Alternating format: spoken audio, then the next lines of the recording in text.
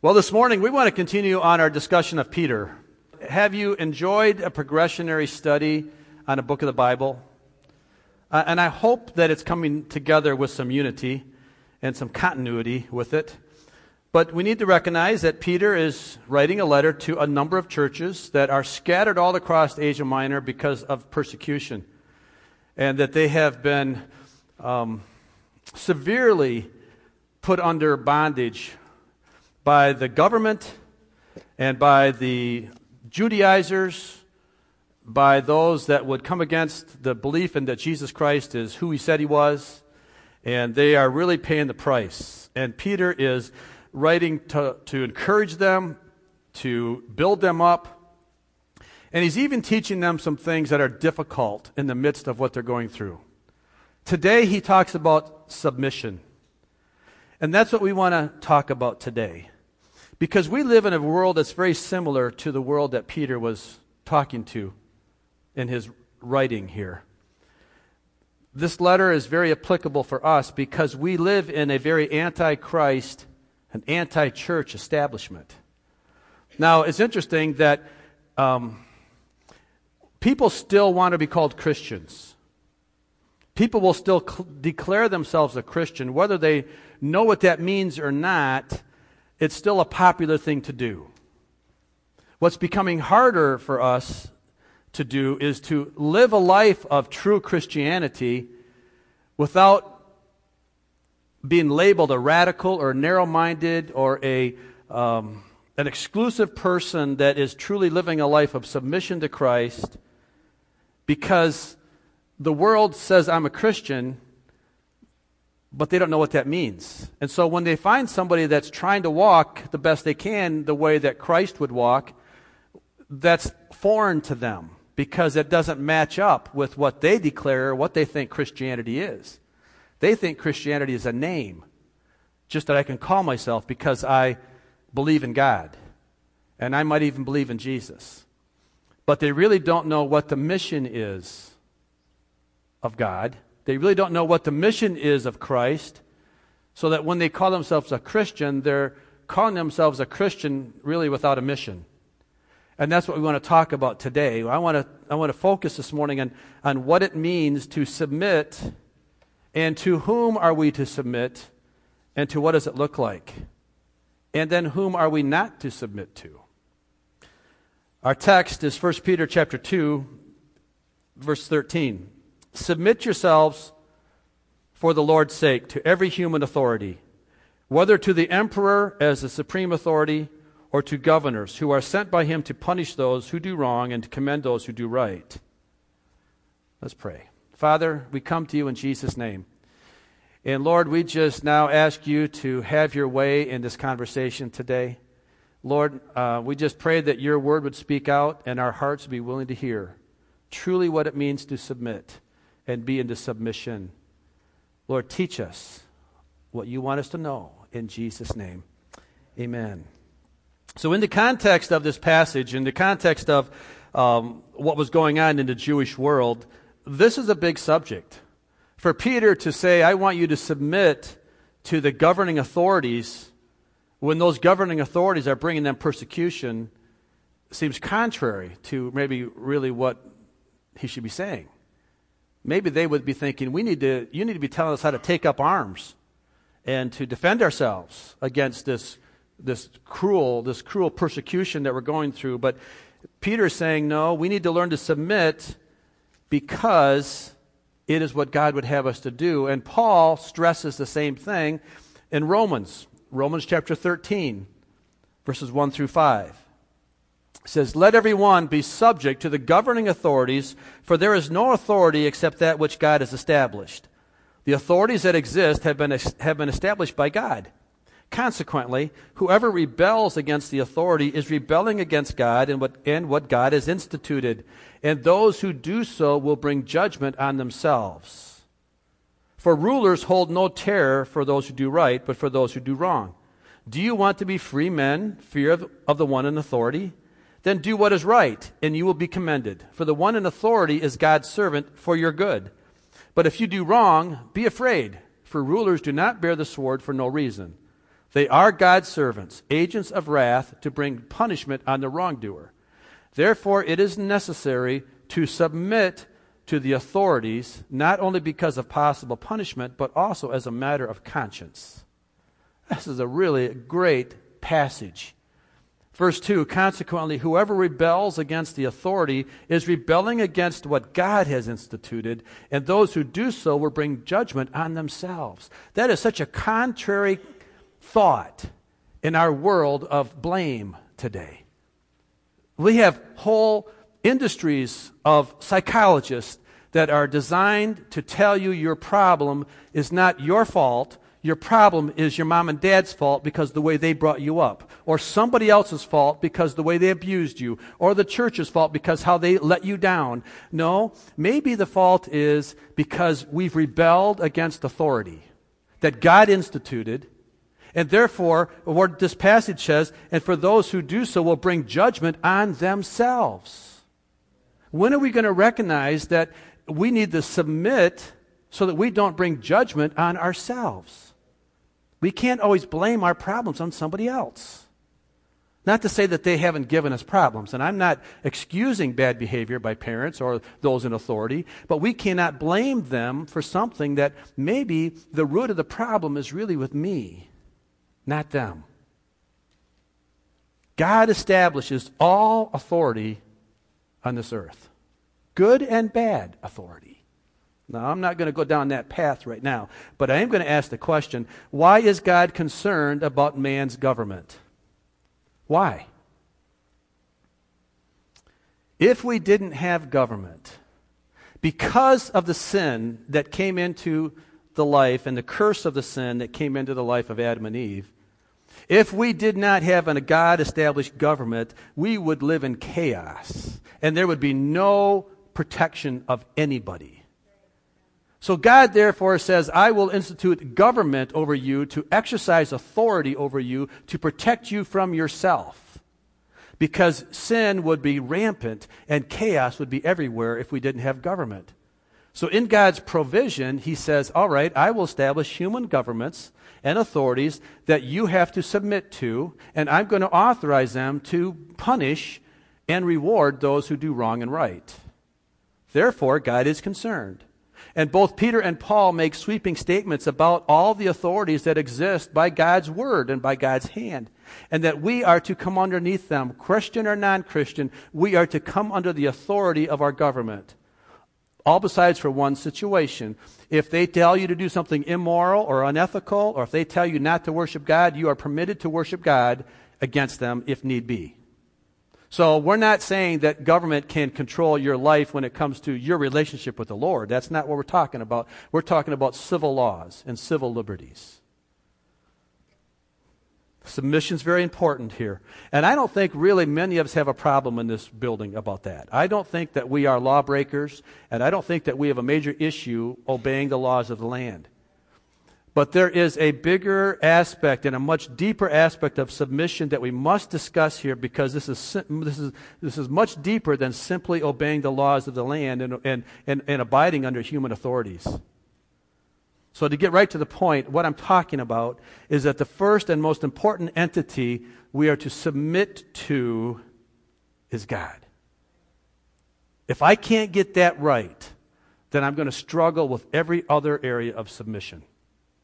If I can't first understand that I must be fully submitted to God through the salvation of my life through Jesus Christ, and then live for Him without question, without compromise, if I can't get that part right, then I'm not even in the same ballpark of peace when it comes to submitting to the world or to the world's governments.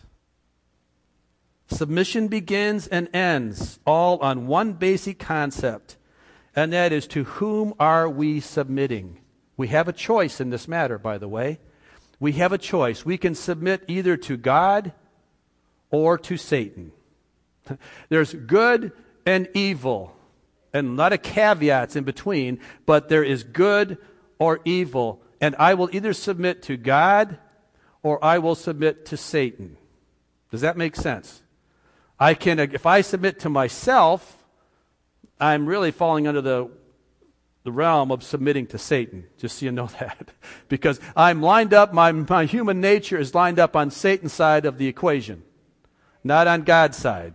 It all depends where I submit my heart, determines my eternity. Why it's so important here that we learn to submit our lives to Christ, because this is where life has meaning and significance, because it's bringing the temporary into the eternal. Because I'm thinking of my life more now than just what's going to happen over the next 80 to 100 years of my life, because that may seem like an eternity when we're going through it. It may seem like a long time as I'm going through it, but in reality, we all know how short that is. And then comes real eternity. And then comes the real deal. So I need to be lining up my life now with the right source so that I will have the right eternity result. So where we spend eternity, where I will spend eternity, where you will spend eternity, is all dependent upon today whom we are submitting to. I think we all know that. Are we submitting to Christ or to Satan? It is an answer of either or, not both, at different times in my life. No, it's an either or. I am either submitting to one or the other. So let's talk about submission for a minute. Let's make sure we're on the same page. Let's define some words. What does it mean to submit? What does it really mean to submit? Let's divide the word into two words. Sub, commit. Sub, commit. Sub means to come under the authority or to surrender yourself under an authority. I'm subbing myself. I'm a submarine. I'm going under the water. I'm subbing. I'm going under. Then to commit means to give a promised devotion or to give an allegiance. So when I put that word together, subcommit or submit means to come under the authority of a higher source and be committed and devoted to support it without compromise. I'm coming under and I'm committing to it. I'm coming under and I'm committing to it. So I'm not going to get under it to subvert it. I'm not going to get under it to tip it over. I'm going to get under it to commit to it, to live it out. The Greek word in Scripture is hypotasso, and it means exactly what we've just been describing. To come under, be subject to be obedient to control, to surrender authority. Now, I know how easy it is to use words like submit and to not really understand what that word means, but use it in a way that I twist it to give me what I want out of it or what I'm comfortable with. Let me give you an example. I often pray in my personal prayer time that I find myself praying and saying, Lord, I commit my life to you, Jesus. I submit to you. And I tell you, more times than not, as soon as I say the words commit or submit, as soon as I start to go down that path, I hear a little voice in the back of my head saying, yeah, you'll do that until he asks you to do something you don't want to do. It's easy to commit to God or to submit yourself to God when he's not asking me to do something that is out of my comfort zone. And so I find myself questioning when I pray that way, am I really saying that? Do I really mean that I really submit to God? Am I really committing my life to him when I say, Lord, I submit to your will? I submit to whatever you tell me to do, I'll do it. Do I really mean that? Sounds good, doesn't it? What does it really mean then to submit our lives to Christ over the devil and to our own flesh? Romans chapter 8, Paul describes the concept of submitting in his letter to the Romans in the 8th chapter of Romans, beginning at verse 5. It says, those who live according to the flesh have their mind set on what the flesh desires. But those who live in accordance with the Spirit have their mind set on what the Spirit desires. The mind governed by the flesh is death, but the mind governed by the Spirit is life and peace. The mind governed by the flesh is hostile to God. It does not submit to God's law, nor can it do so. Those who are in the realm of the flesh cannot please God. Paul makes it very clear in this passage that it's not possible to submit, as we have already defined submission, to both the desires of the flesh and to the desires of the Spirit. The flesh desires result in death, and the Spirit desires result in peace and life. The mind of the man or that's being governed or controlled by either the desires of the flesh or the desires of the Spirit will take him in one of two directions, but not both. I can't be governed by two different controlling elements. Amen? It's one or the other. And there's a battle going on there most of the time. The eternal outcome of the person is determined today by which desire they submit to. Am I submitting to the desires of the flesh, or am I submitting to the desires of the Spirit? Let's just take a minute today. Close your eyes and ask yourself the question, who am I submitting to? Do I find myself struggling in a battle quite often with this? Yeah. Who is really governing my life? Is it Christ? Or is it me, which is a derivative of the devil? It's important that we come to grips with that, because as we move now into asking for God's blessings in our life and winning spiritual battles, we need to know who are we submitting to as to whether or not we're going to be authorized to win a battle or not. Amen? Or that we're going to have in a position to win the battle. You can open your eyes now, because if your eyes are closed, I think you're sleeping.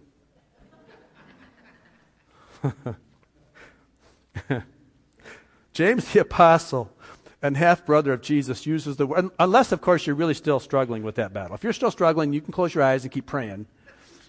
Just don't do like this. If you're doing that, then I know you are sleeping. James the Apostle and the half-brother of Jesus uses the word submit when he's talking about having the power of Jesus come to our aid when we are fighting a spiritual battle. James chapter 4, verse 7. Submit yourselves then to God.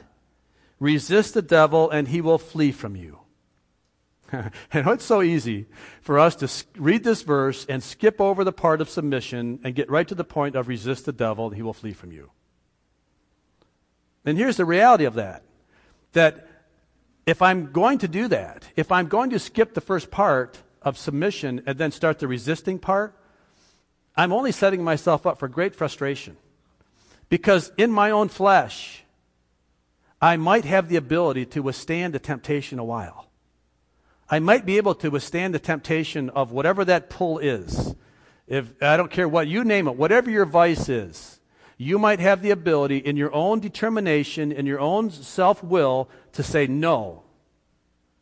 But sooner or later, it's going to come back and it's going to get you, because we can't win a spiritual battle in our flesh. No matter how strong we are, we must realize that the only way we're going to get the devil to resist us and flee from us is when Jesus says, you go.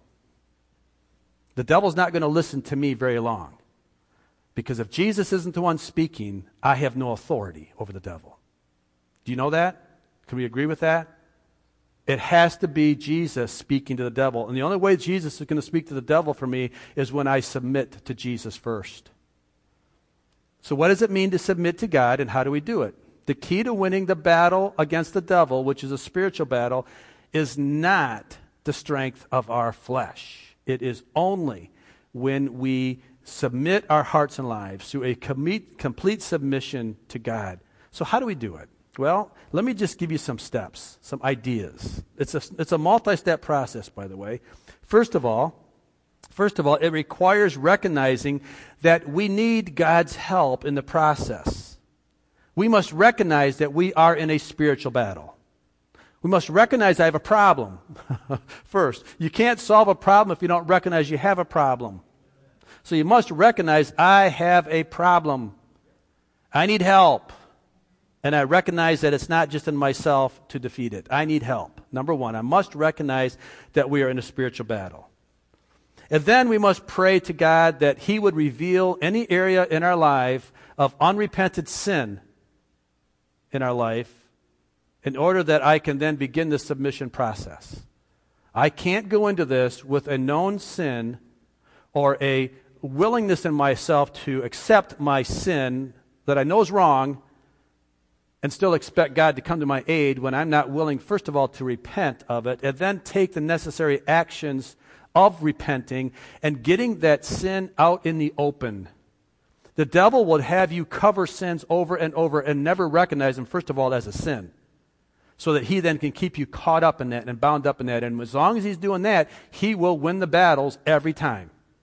So we must recognize we have sin, ask the Lord, God, if there's something in my life that I don't even see, am I deceived that much that I don't see it? If I am, Lord, would you open up my eyes, show me the areas that I'm deceived in, and then give me the strength and the power to bring that out in the open so that I can then repent of it. Now, that might require going to a Christian brother or a Christian sister, somebody that you trust and confide in and get an accountability partner. I'm not saying you have to do it in front of the church. I'm not saying you have to do it publicly. In fact, I would advise you not to. But I would advise you to make sure that it gets out in the open somehow, some way to somebody that you trust that will help you. And as we do this, then we need to surrender our own preconceived ideas on what we need to do to overcome the sin. Because you may have some ideas in your own mind, well, how do I overcome this sin? Well, I do it this way, and I do it this way. Well, that may be just ways of the flesh. Maybe God's got a totally different deliverance plan for you. So open your mind to what God would have for you, and then walk in it. And then be willing to accept what God has and how He's going to help you deliver that sin, not your own preconceived idea and how you're going to do it on your own. All right? This is where we need to get into God's Word. And we need to solicit godly input. This is where you need a good pastor, a good friend, a good Bible teacher. You need to trust God's Word. You need to go in for yourself. And here's the beauty of God's Word. God's Word is so alive and so real that when you read it with a heart to hear, He will bring revelation knowledge. And all of a sudden the words change from black and white on a piece of paper to real flesh and blood. And it really comes into your life and you can really grasp it and see it as, wow, that's what that means. That's how I can apply that in my life. But you have to do it with the sense of, God, I need something. I'm just taking off my preconceived ideas, and I'm just laying them down, and I'm going to read your word, and I'm going to trust you, Holy Spirit, to bring me a revelation word. Amen. That's really good. Number 3, be diligent then and obedient to take action in what God reveals to do that in the repentance that you're seeking. In other words, now that you've got the revelation knowledge, or now that you have the information, be diligent and obedient to take action. It's like the song we sang about God gives us the breath in our lungs. It is a cooperative effort. God gives us the ability to do it, but we still have to do it. We still have to walk in it. We still have to take the action part as we're seeking repentance so that we're getting ourselves in an area of submission. Number 4, this is an important one. Be humble. Be humble in your attitude toward God and other people as you're changing your life patterns. Be humble. There is no room for pride in the life of a Christian person. And that doesn't mean that you have a false sense of humility, because a false sense of humility is really pride, right? So it really means getting humble now. It really means laying yourself bare here, and don't think of yourself as any less than you are or any more than you are. Don't go down to this false sense of humility side, because it's like you want to make yourself so humble that you say something to people only so you're hoping they're going to say, "Oh, you're not that bad." No, don't even go there, because that's false humility, and really that's pride, because you're wanting somebody to tell you, "No, you're really okay."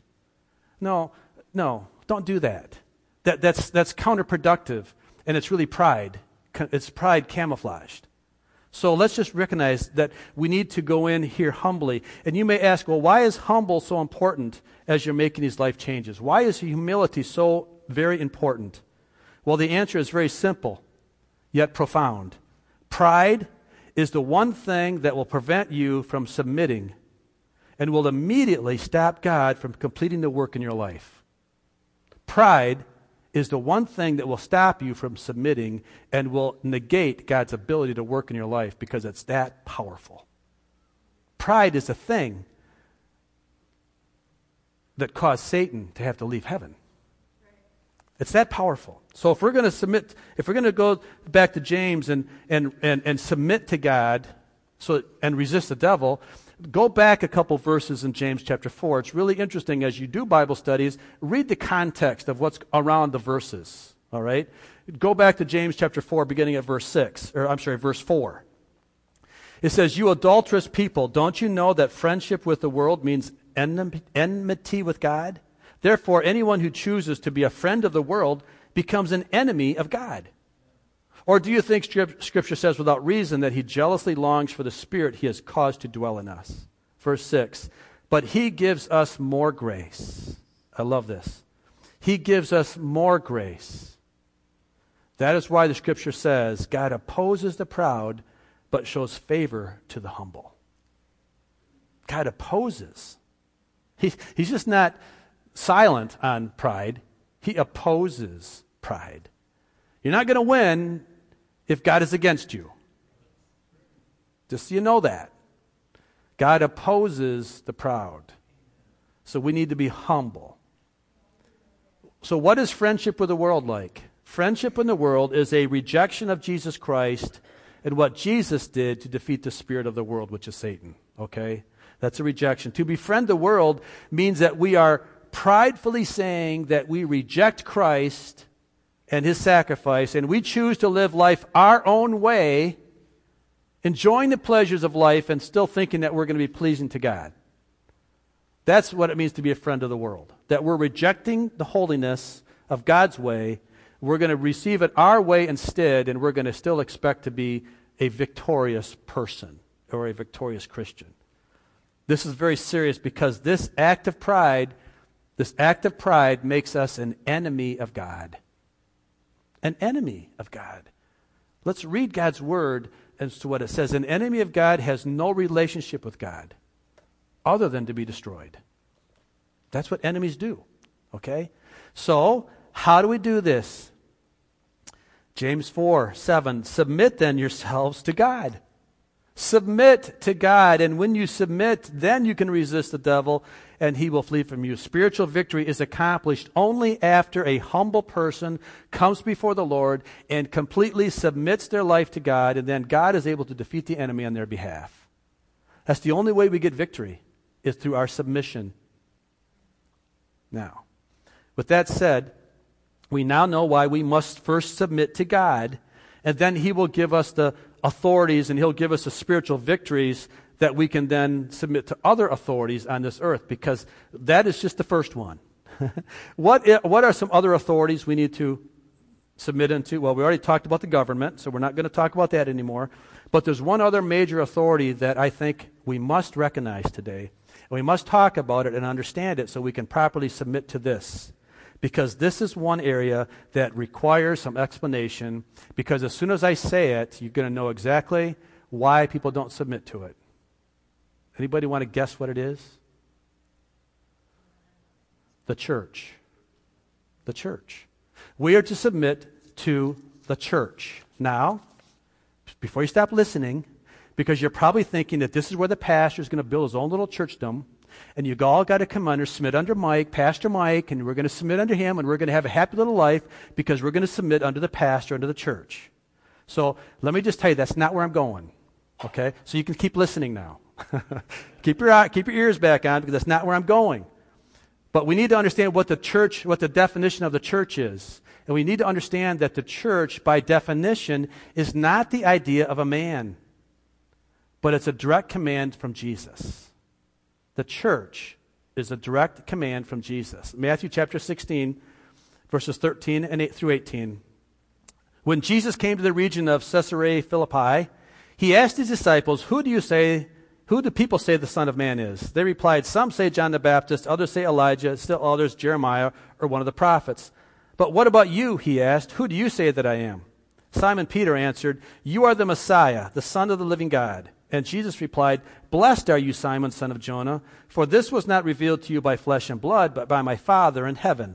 So we get this where we're going now. Jesus, the Father's talking here. And I tell you that you, Peter, and you are Peter, and on this rock I will build my church. Jesus says, I will build my church. Notice, it's not the disciples' church. It's not Peter's church. It is my church. Jesus speaking. It's Jesus' church. The establishment of the church is entirely the idea of Jesus. It's not the disciples. And thus, it would be good of us, it would be wise of us if we would accept Jesus' ideas as good ideas. Right? I just want to line up on the right side on this one. So let's define the church. Okay, now what's the church? Someone might say. Well, the Greek word for church is ekklesia. Ekklesia. Somebody else say it. And it means church, congregation, assembly. Here it is. A group of people gathered together. In the New Testament, a church is never a building or a meeting place. So the church, we're not talking about this building. We call it a church, but the church is really people. It's you and I. We make up the church. So with that said, what does it mean then to look, what does it look like then to be in submission to the church? Well, let's talk about the word submission again. Submission is similar to submit. It's the same base word. Submission, sub, to come under. Mission, we come under the mission. What's the mission? The mission is the purpose or the calling, the assigned task or undertaking of whatever you're submitting to. So to be in submission means to come under the purpose. Come under the purpose, calling, or assigned task of the person or entity in whom you're submitting to. All right, so that's what it means to submit. Submission is we're coming under the mission of a person or entity that we're submitting to, and we're going to further their mission, not undermine it, not subvert it, but we're going to come under and support that mission that we're coming under. It requires much discipline on the part of the person submitting, and it also means that the person has to clearly understand the mission they're coming under. It's hard to support a mission you don't understand. So what does it mean to be in submission to the church? Well, first of all, you need to understand the mission of the church. If you're going to come under submission to something, you must understand what you're submitting to. So, what is the mission of the church? Well, there is a number of answers to this question, as you probably can imagine. Let's talk about a few of them. One mission of the church is to proclaim the gospel and make disciples of all kinds of people. All right, that's the great commission that Jesus gave in the Gospels of Matthew and Mark, that we are to go into the world and make converts and disciples of all the world. That's one of the purposes of the church. Number two, we are to serve as a community of worship and fellowship. We are to serve in the community and be a community of worshiping people that fellowship with people to manifest the power of Jesus Christ. Matthew chapter 18. Beginning at verse 18. Truly I tell you, whatever you bind on earth will be bound in heaven, and whatever you loose on earth will be loosed in heaven. Again, truly I tell you that if two of you agree on earth about anything they ask for, it will be done for them by my Father in heaven. For where two or three gather in my name, there am I with them. That is part of the church. Two or more gathering together are part of the church. This part is where we need to assimilate and we need to come together. Number three, a third purpose of the church is to mature believers and prepare them to perform works of ministry. To prepare each other for works of ministry. Ephesians chapter 4, verse 11 and 12. So Christ himself gave the apostles, the prophets, the evangelists, the pastors, and the teachers to equip his people for works of service so that the body of Christ may be built up. The body of Christ is what? The body of Christ is the church. We're the church. And therefore, Christ himself gave us tools to build us up so we can then fulfill his mission of his church. And so we're now talking about the mission. This gathering of people should be to strengthen each other, to encourage each other, the body of believers, so that the church could be an atmosphere of spiritual edification and a building up process of people. When you come in, you might come in tired and weary, and when you go out, hopefully somebody in the body has edified you and built you up and charges you up a little bit so you can go back out into your world to build the church in the world. Amen? Fourth, according to God's plan, everyone in the church is called to serve in some aspect of ministry. Everyone is called to serve in the church. Not just the pastor, not just the teachers, not just the worship leaders. No, everyone. You have a part in the body of Christ. You have a part in his church. Paul describes this as a body. Romans chapter 12, verses 4 through 6. For just as each of us has one body with many members, and these members do not have all the same function, so in Christ we, though many, form one body, being the church, and each member belongs to all the others. We have different gifts according to the grace given to each of us. You know, it's so amazing to think that you belong to me and I belong to you in the body of Christ. That I am not my own man and you are not your own person either. That we are accountable to each other. If we're going to be a true follower of Christ, if we're truly going to be submission coming under the mission of the church, then my mission is to support your mission. And your mission is to support my mission because we're all submitting to the same mission. Amen. The point of describing the mission of the church is to help us define and understand the mission that we are to come under. It's only when we are in submission to the church are we truly pleasing to God our Father. You know, it's obvious that if I'm going to please God, I must submit to his ideas. I'm not going to be pleasing to him if I'm off trying to create my own ideas. And he's given us clearly the idea of what it is to be part of the body of Christ. So it's only wise of us to submit to that.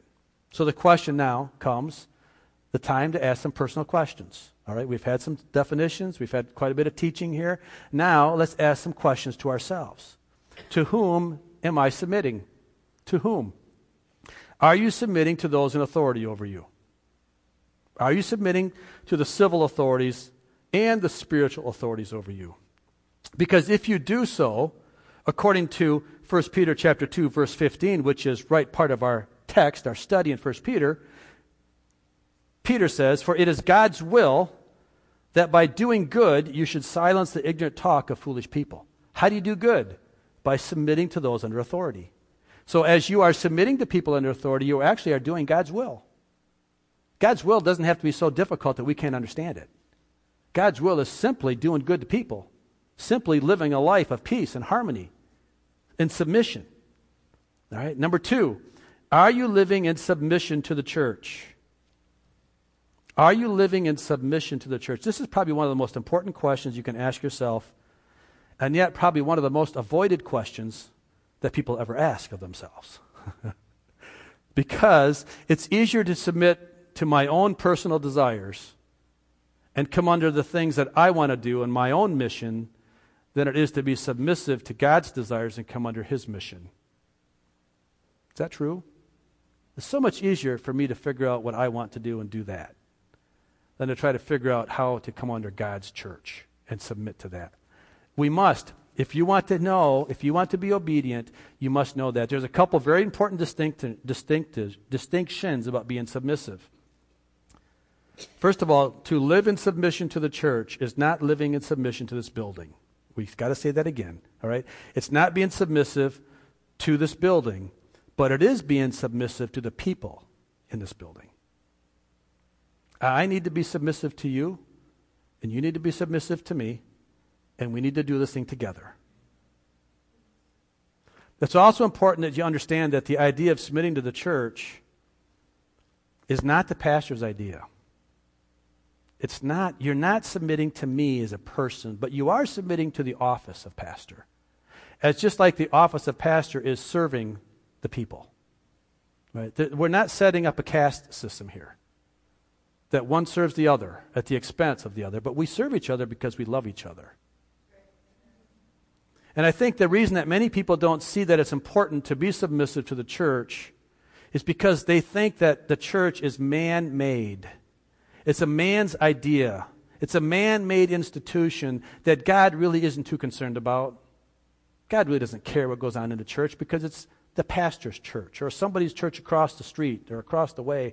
No, and thus when they think that way, then that gives them the ability to pick and choose how involved they want to be because it's really not God's idea anyways. That's a false statement, but I think that's many times the way people think of church. They think of coming together like this is really voluntary and it's not really important and it doesn't really impact your Christianity. But if Jesus said that he's going to build his church, do you not want to be part of the church he's building? The only way you're going to be part of the church he's building is to be a part of the church he's building. You can't be a part of the church he's building when you don't come to the church. When you don't gather together as part of the body, you are not being a part of the body that he's building. Yeah, we can worship the Lord in a tree stand, and we can worship the Lord on a boat, and we can worship the Lord, wherever we're at. We can do that, and clearly you should do that. But you're not building up the body of the church when you're doing that. That should be extra credit. But we have to come together. Don't let this world system and don't let the enemy try to tell us we don't need to come together as a church, because we must come together as a church. And we must be submitting ourselves to the church. And we must be under submission to the church. We must understand the mission of the church, and we must be under submission to it, and we must be accountable to it, because you will be one day held accountable to it come Judgment Day. Anything that God says is a good idea, got to know he's going to test you on it. So as we conclude here, there's probably a number of things that I could list out here as to what I think it would look like for you to be a part of this church. But I'm not going to do that. I'm not making any lists here. Because if I made a list to say this is what you do to be a part of the church, all of a sudden now it clearly becomes my agenda, and it clearly becomes about me. I'm going to do what Jesus did. I'm going to bend down, and I'm going to write in the sand. And then let you guys decide what that means. That's pretty powerful, isn't it? To think that we're going to say what we need to do, and then we're not going to tell you how to do it specifically, but you need to be responsible to figure this out. Now, let me give you an example. What I'm trying to do in the pastoring of this church and the teaching in this church, Janine, I really appreciate sitting in your Sunday school class, because I tell you, I feel so much accountable. Because I know how easy it is to be a judgmental person and to preach judgment. I've been guilty of it in the past. And I don't want to preach judgment, but I want to preach truth. So really all I'm trying to do here is to prepare you for the final exam that's coming. I can remember going through my education, and you probably can too, having instructors. I always appreciated an instructor that would say, I'm teaching you right now, guys, and by the way, this is going to be on a test. I'm teaching you the stuff that's coming up. I hated it when you'd get into a class and what was on the test she or he never talked about in class. That was unfair. Right? So I want to tell you right now that I'm teaching you stuff right now that's going to be on your final exam. These are some of the questions you're going to be asked. When you stand before God, he's going to ask you some questions, and I want to be responsible to the best that I can by knowing God's word, by discerning what's going to be on the test. We could spend a lot of time talking about self-help, about financial stewardship, about how to look good, about how to feel good about yourself so we can come against negative thinking in this world. We can talk about a lot of good things, and there are good things. But in all honesty, those aren't on the test. You're not going to be evaluated on what you thought of yourself. You're not going to be evaluated on how big your house was because you were a good financial steward. You're not going to be evaluated on that kind of stuff. What you're going to be evaluated on is, what did you do with Jesus? Yeah.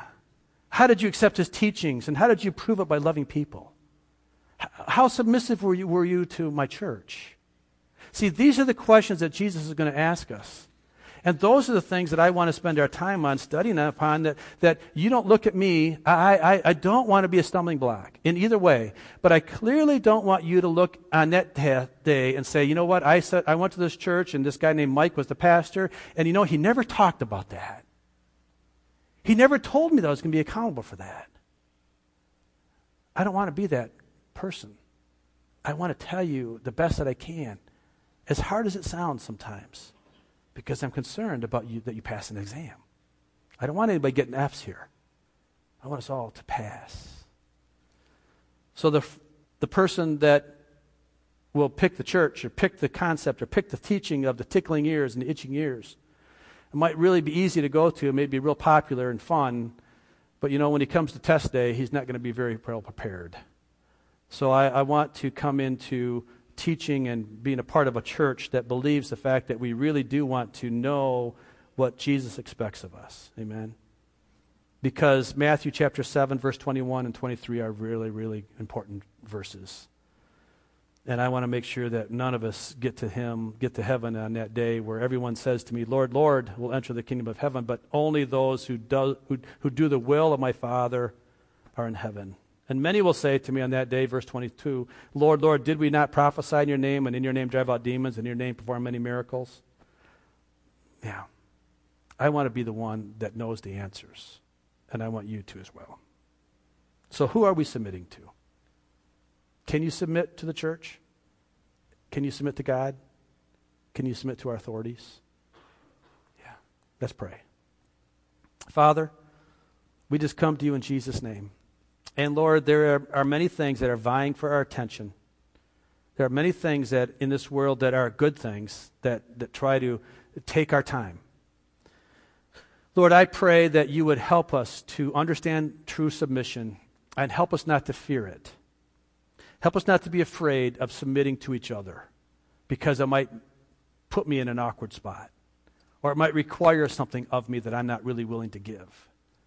Help me not to be afraid of submission. Rather, help me to be afraid of what unsubmissiveness is. Correct my thinking. Give me a good mindset. Help me to understand truly what it means to submit to my brother, to my sister, to submit to my wife, to my husband, that we would submit to each other as we're submitting to the body of Christ. First of all, let me submit to you, Jesus. Let me commit my life to you fully and purposely, without the little man in the background telling me, no, you can't, because yes, I can, and I am submitting unto you, and I'm coming unto you, Father, with your grace that would give me enough. You give me more grace that I can conquer it through the power of Jesus Christ. We thank you for your word. We thank you for your promise. We thank you for your encouragement today. In Jesus' name, amen. Amen.